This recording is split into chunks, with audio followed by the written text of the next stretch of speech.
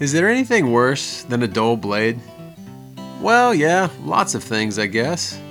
Poverty, war, having to move your kids' car seats around, and discovering that half the snacks that your 3-year-old has eaten in the last month have now become moldy science projects on the seats and floorboards.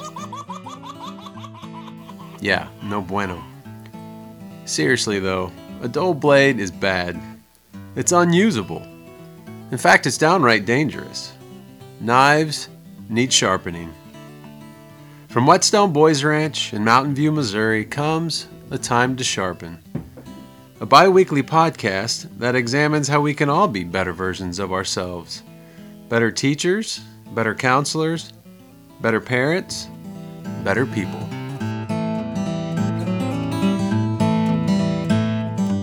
Jehovah Jireh, the Lord provides.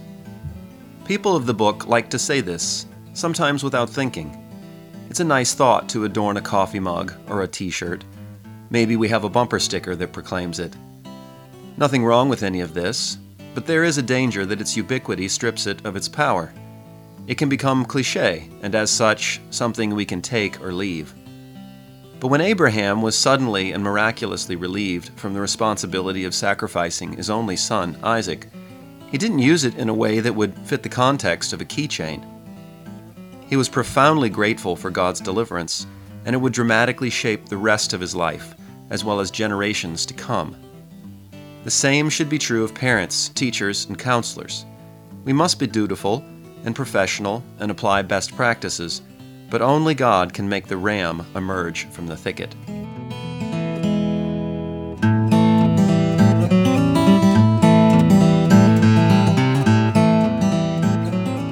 Welcome back to A Time to Sharpen. I'm Axel Limata. I'm here with Brandon Maxwell. Hello, Brandon. What's up, Axe? How's it going? That's going good. It's going good. I haven't had any lunch yet, but... Me neither. Is that a thing? It's a thing. Okay. It's like, some what people is it, eat lunch. What is it, 120? 120? 115. 115. Yeah. We should have found some time for lunch before now, but... It's time to sharpen. Is what it is. It's time to sharpen. It's not time to eat. So it's called That's intermittent the name of the podcast. fasting. It's not called A Time to Eat. It's called A Time to Sharpen. But we'll take care of that after we do this podcast. But that's not uncommon for us to have to work. That's right. Not that we're unusual. I mean, let's not kid ourselves. There are plenty of people that have to take a working lunch or work through lunch, but I will oftentimes push it longer than I should. But yeah, you need some meat on your bones, man. Yeah, thank you. It's for a good cause. It's been a couple weeks since we spoke. We try and do these podcasts on a bi-weekly basis. Sometimes it stretches out to 3 because of things that we can't anticipate. But look for these podcasts to drop every 2 weeks and check back in with us and see what's going on here at the ranch. And hopefully we have something encouraging to say to you about parenting and teaching and counseling. Today, we would like to talk to you about some 2 things that have happened here recently. One which we've mentioned on a previous podcast, Night on the Range. Give you a little update about that and how that went. And then another event that we had here called we call it the Sportsman Classic. Sometimes we call it the Pheasant Hunt. And both of these things are... we thought were relevant to parenting and teaching and counseling because of a verse that we were talking about beforehand in Genesis chapter 22 about Abraham being tested by God. And that involves a father and a son, and it involves trusting the Lord. And that just seemed like a perfect combination to us to talk about on a podcast. Yeah. Because when we talk about Night on the Range and also the pheasant hunt, but just starting with Night on the Range, we had, about 250 people here? Was probably the best count. And that was just all guesswork in terms of the prep work, like who would show up. Yeah. How do we plan for that? We've been trying to pull this off for a few years, but COVID and other factors have prevented us from doing so, and we finally were able to do it. So there seems like there was a lot of a little bit of anxiousness of trying to, maybe too much buildup of, and not wanting to be let down of like all, we're expecting all these people and like nobody shows up. But it just, to have, it was really a great event, and we had a lot of, just a lot of people here that we hadn't met before, and a lot of people here that had been a part of the ranch for a number of years, and some that had kind of knew a little bit about what goes on here, but got a better look at kind of the ins and outs of the ministry. We got to give tours to a lot of people of the house and the schoolroom and where the boys, kind of their living quarters and kind of what their situation, their setup is, and just kind of life on the ranch. They got a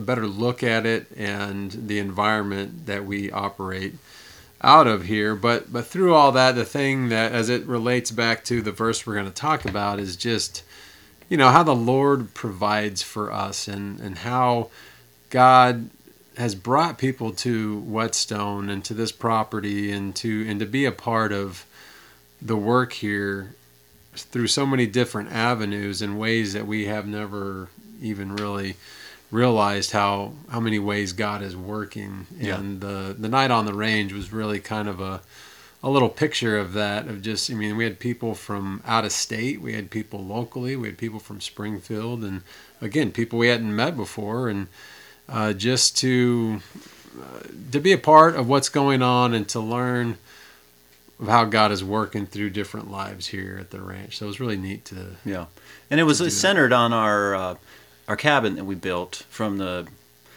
trees that fell down during the tornado, and we've named the cabin Ebenezer, and as a testament and a memorial to what God has done and what He's accomplished. And we were using that metaphor to drive some of the information that we shared that evening, and trying to let people know how grateful we were for what they've given, and trying to get them excited about what the future holds, and just relying on God, thanking God for what He's done, but also professing our trust in Him as we move forward into the future. And it's a hard thing to do, and the Bible says that God tested Abraham in this passage, and that's a difficult thing to unwrap theologically. Like, why does God do that? Why does he test us? Why does He put us in compromising or seemingly compromising situations? Like, why would He have put Abraham in this position? Why would He even ask him to do this in the first place, right? Why does He allow the devil to tempt Job? Why did He send the tornado? Why did He allow for this thing to happen to my son, this horrible thing that he's now having to deal with the repercussions, or what I had to deal with, and how that's impacted my son and our family. And through all of that, in our experience, God is faithful, and we don't understand why He's doing things, but if we trust Him and we really hold on to the Jehovah Jireh concept, which is the way that this passage describes God, as in Lord God the provider, which is what Jehovah Jireh means. I think it's the first time it's used in the Bible, in Genesis 22, that He'll be faithful and He will provide. Yeah, every time I read this story, I think about just the timing of it as well. It's just, I can't imagine what's going through Abraham's mind. And you think, just backing up to him and Sarah, and not even believing years ago that, God said, I'm gonna give you this child. And they're like, what? Like, I'm 100 years old. Sarah's 90, and they kind of laughed. And so just the miracle of that child, and then now all of a sudden, fast forwarding, God's wanting me to do this, and all the way up until He puts him on the altar and is about to strike him with the dagger. It's like, wait. Right. And so I think we often, just looking at our faith walk, and whether it's a ministry we're working or whatever, a lot of times we feel like we're just pushed to the absolute brink, and sometimes we are. And just we have the propensity to give up, and our faith falters right when God's about to show up. And so I think that's kind And of this whole episode is kind of on the, what's underlaying it is the promise that God is going to bless the world through Abraham, and that his seed, his children will be as countless as the sands on the shore. And he's like, wait a minute, my wife is barren, that something doesn't add up here, God. And then when he finally comes through and does it, he says, go ahead and sacrifice Isaac. It just blows your mind. It's right? always counterintuitive. Like, how is he going to fulfill this promise that he's given me when it seems everything in life is stacked against me, right? Which has the effect, in my experience, of just driving us to that point of total trust in God and realizing that his will is not going to be accomplished because of my talent, or because of my genius or my resources. It's going to be totally on him. And he just continually has to remind us of that. Mm-hmm. And we got a little reminder of that, I think, with Night on the Range, which was that we had to cancel it twice because of COVID, right? I mean, we're trying to work here in this ministry and at Whetstone and plan for this event, and we're not sure how it's going to come through. The pheasant hunt, which we'll kind of introduce a little bit here, followed 2 weeks after the Night on the Range, and it's our main fundraiser. Like, we rely on the funds that we received during that time, and because of Night on the Range, you weren't able to really put the time that you usually put into that event. So yeah, I remember having a conversation with Jeremy of just a week out. Is like, we have the pheasant hunt 2 weeks after the Night on the Range, and I don't know, I haven't made any phone calls about who's going to shoot this year. We have a handful of shooters that kind of do it year in and year out. Just a heads up, Jeremy, we might not raise any money this year. Yeah.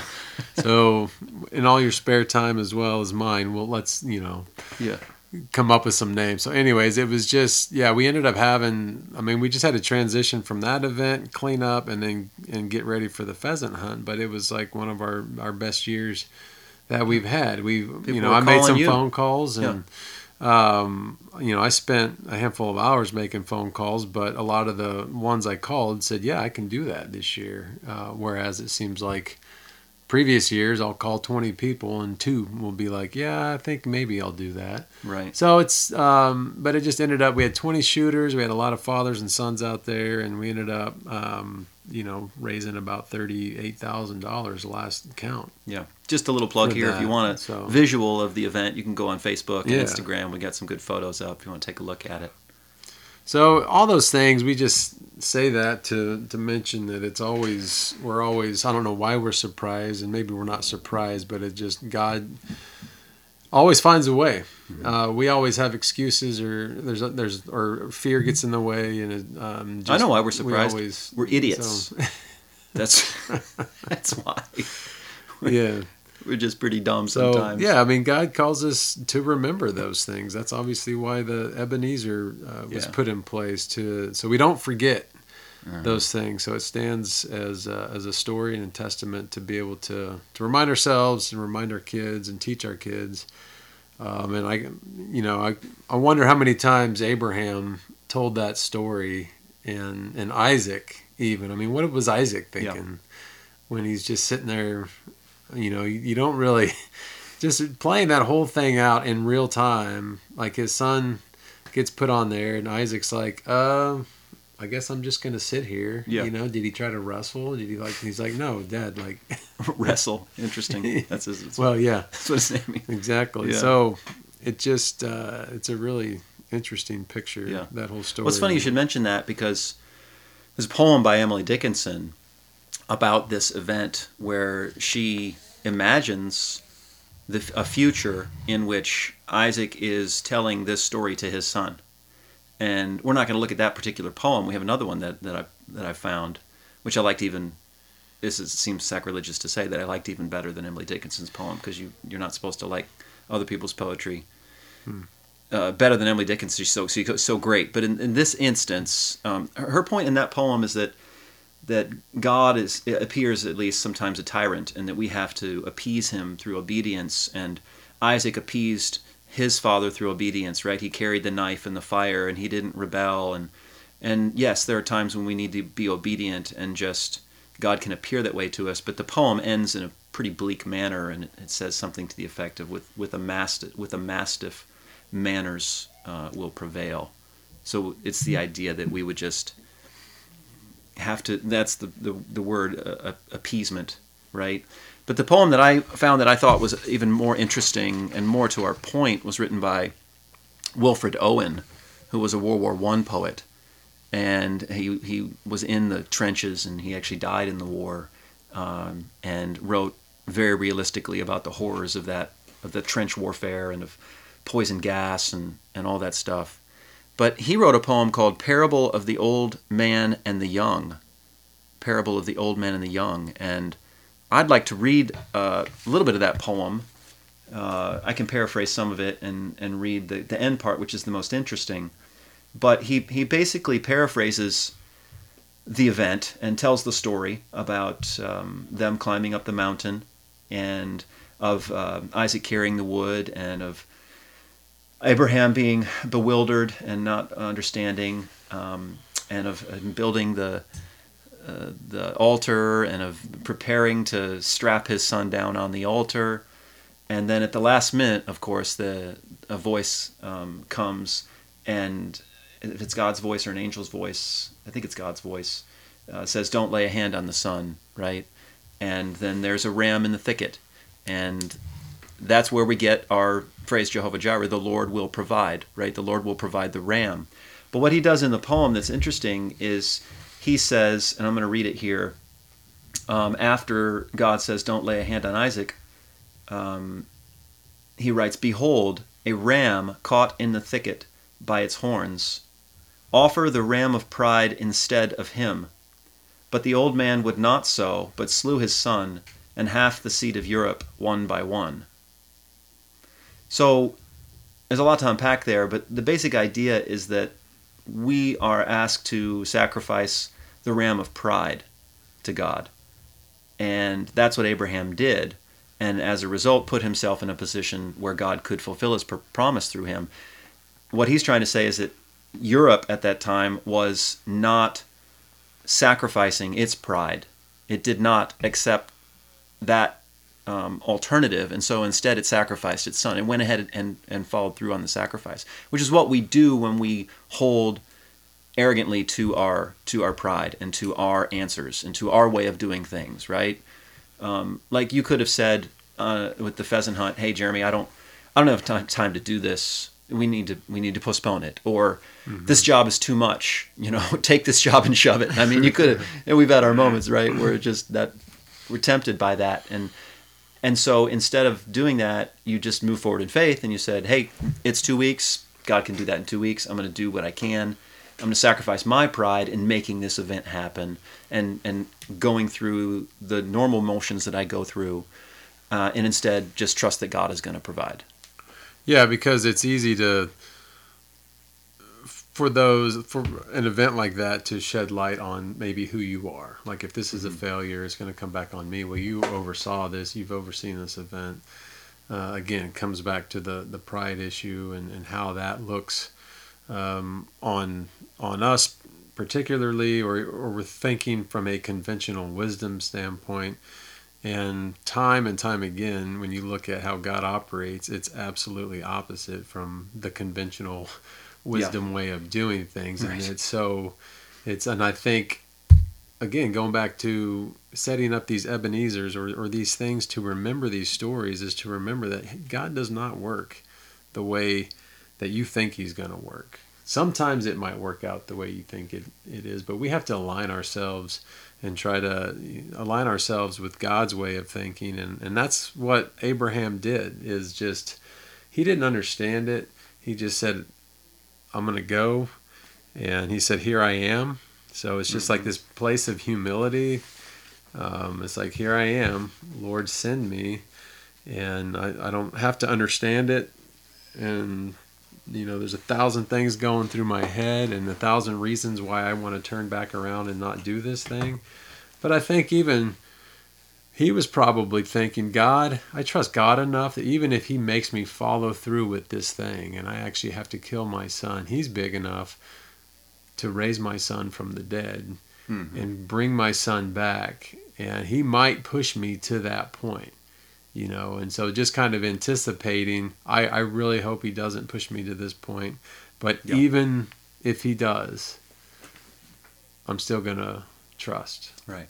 And the thing that he couldn't have known was that this is a prefiguration of what Jesus is, and of God's relationship with Christ, and of how that sacrifice God deemed necessary to atone for sin, and how he was working that out thousands of years in advance to be in a book that would all come together to illustrate this theological principle that is profoundly illustrated in this example, because that's the degree of sacrifice that was required.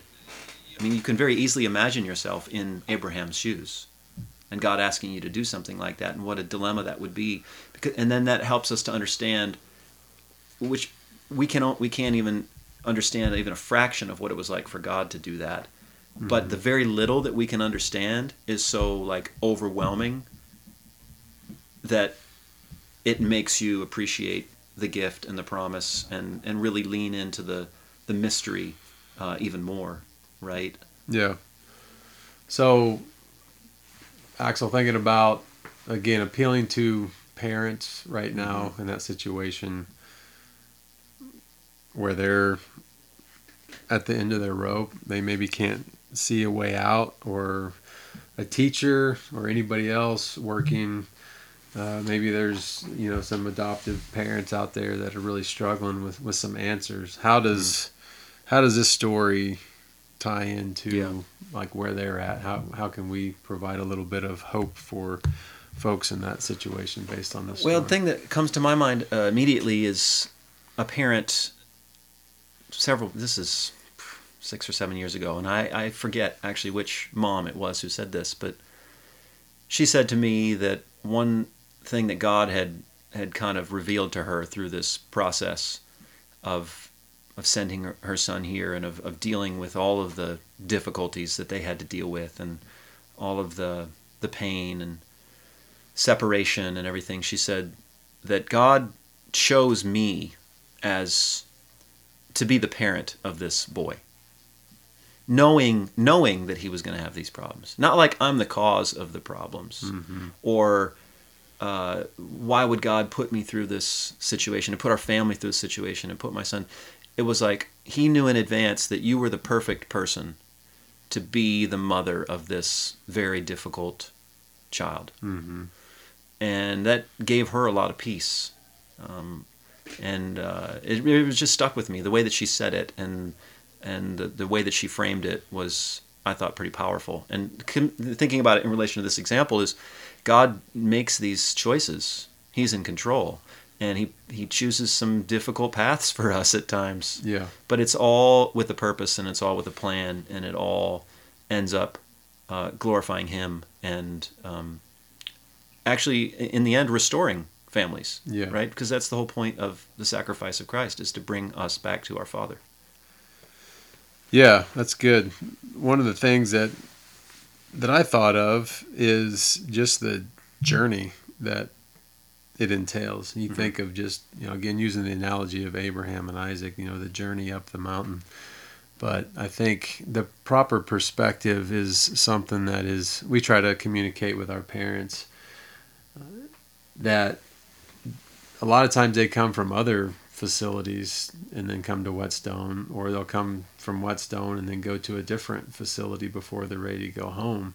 So it's trying to understand as a parent, like, this is not a quick fix. It's not just come to Whetstone for 7 to 9 months and then all of a sudden he's fixed. It is a journey, and it is something there's hope in that journey. And the other part is that there's answers a lot of times, and that's obviously what Whetstone does. We have professional people and counselors and structure, and can really begin to make some headway to getting some answers and breaking down some of those barriers. So there's hope in that. And whether it's Whetstone or other facilities that do the same things we do, as a parent, just understanding that there's thousands of other parents in your shoes, and there are answers they're not going to be easy answers. The journey's not going to be easy, and it's not going to look probably like you think it is, and it might require you to get to the brink of almost feeling, just using the analogy of getting to the point of having to stab your son before God really begins revealing some things. But you have to be plugged into the source of Christ through that journey, and he will reveal things, and just trust that he will provide the people, the resources, and the things necessary to reconcile what needs to be reconciled. Yeah. Freddieism comes up. My dad always likes to say, you don't have to like it. You don't have to like it. And it's true, but you do have to trust. You have to have faith. Abraham is the father of faith, and I think that's time and time again what we come away with with our struggles and our conflicts with our children, or our difficulties in the classroom, or trying to get to the heart of trauma and what's caused this behavior. Is God understands it, and we don't, and we don't have to like it.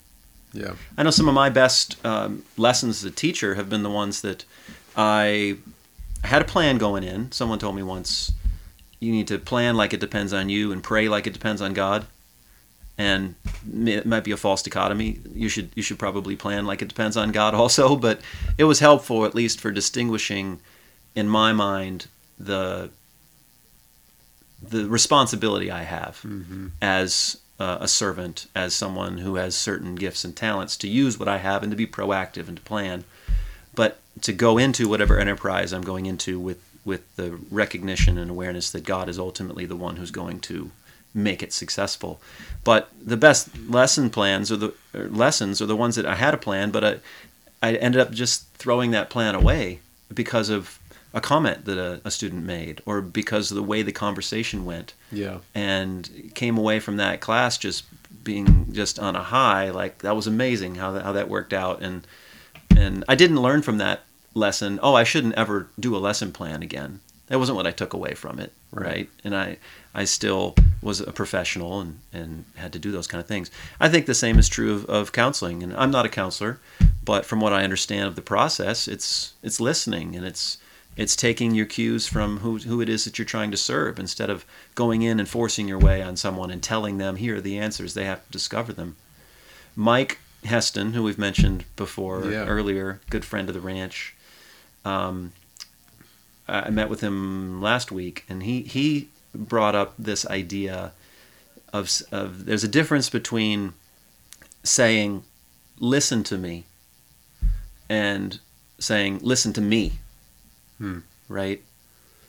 Listen to what I'm saying to you because it will help you is a lot different than saying, listen to me because I know what's right, and you should listen to me because I'm the dad, or I'm the teacher, or I'm the professional. I thought it was a really great way of phrasing that. And I don't know that's original to him. He quoted someone famous, I think, and referencing it. He's probably got a few famous authors mulling around his head there.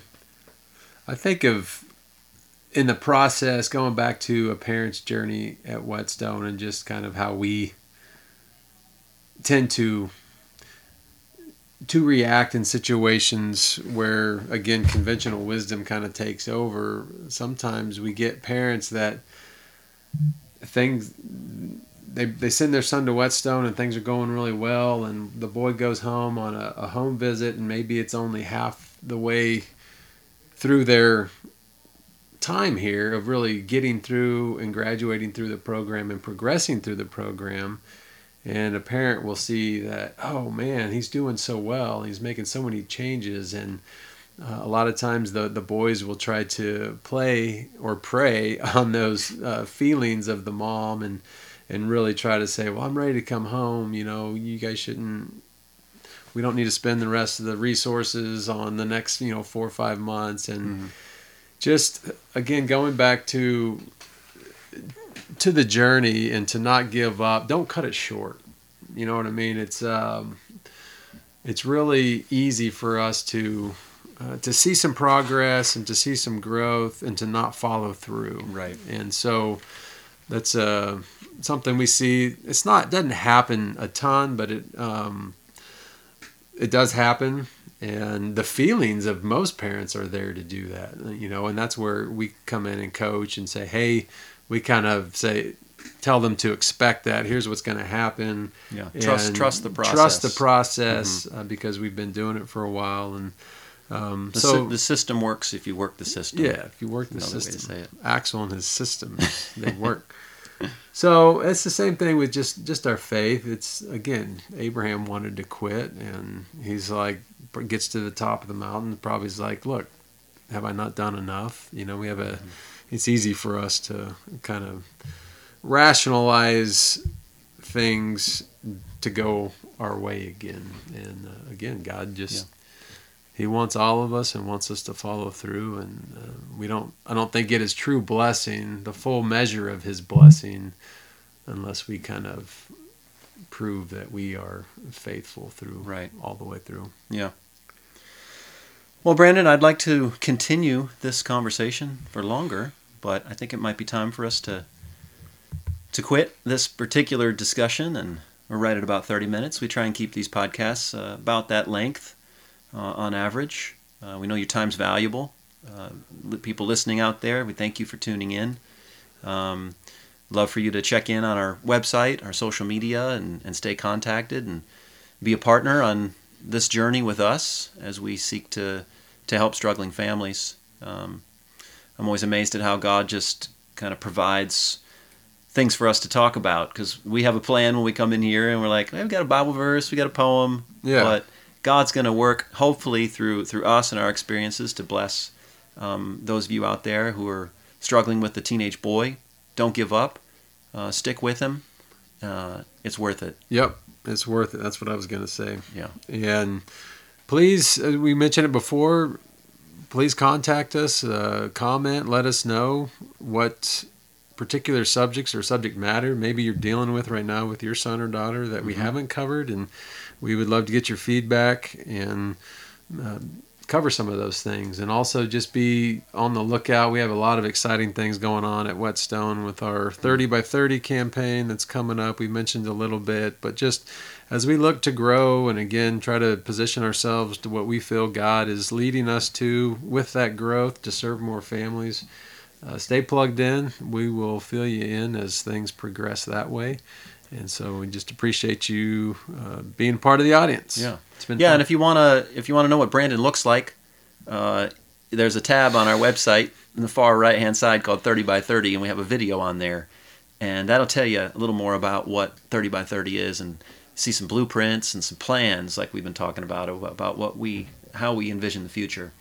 So we're planning, but we're trusting that God is going to follow through, and He might choose you to work through. Yeah. Listening right now, you might feel a call, or you might feel something put on your heart to get involved in some way in this journey. So saddle up, partner. Saddle up. Join us on the journey. Axel, this was supposed to be a serious one, and you threw in a Dumb and Dumber quote. We just can't help ourselves. I can't help ourselves. All right. All right. Well, we'll see you guys. Talk to you in about 2 weeks. All right. Thanks for listening. Take care.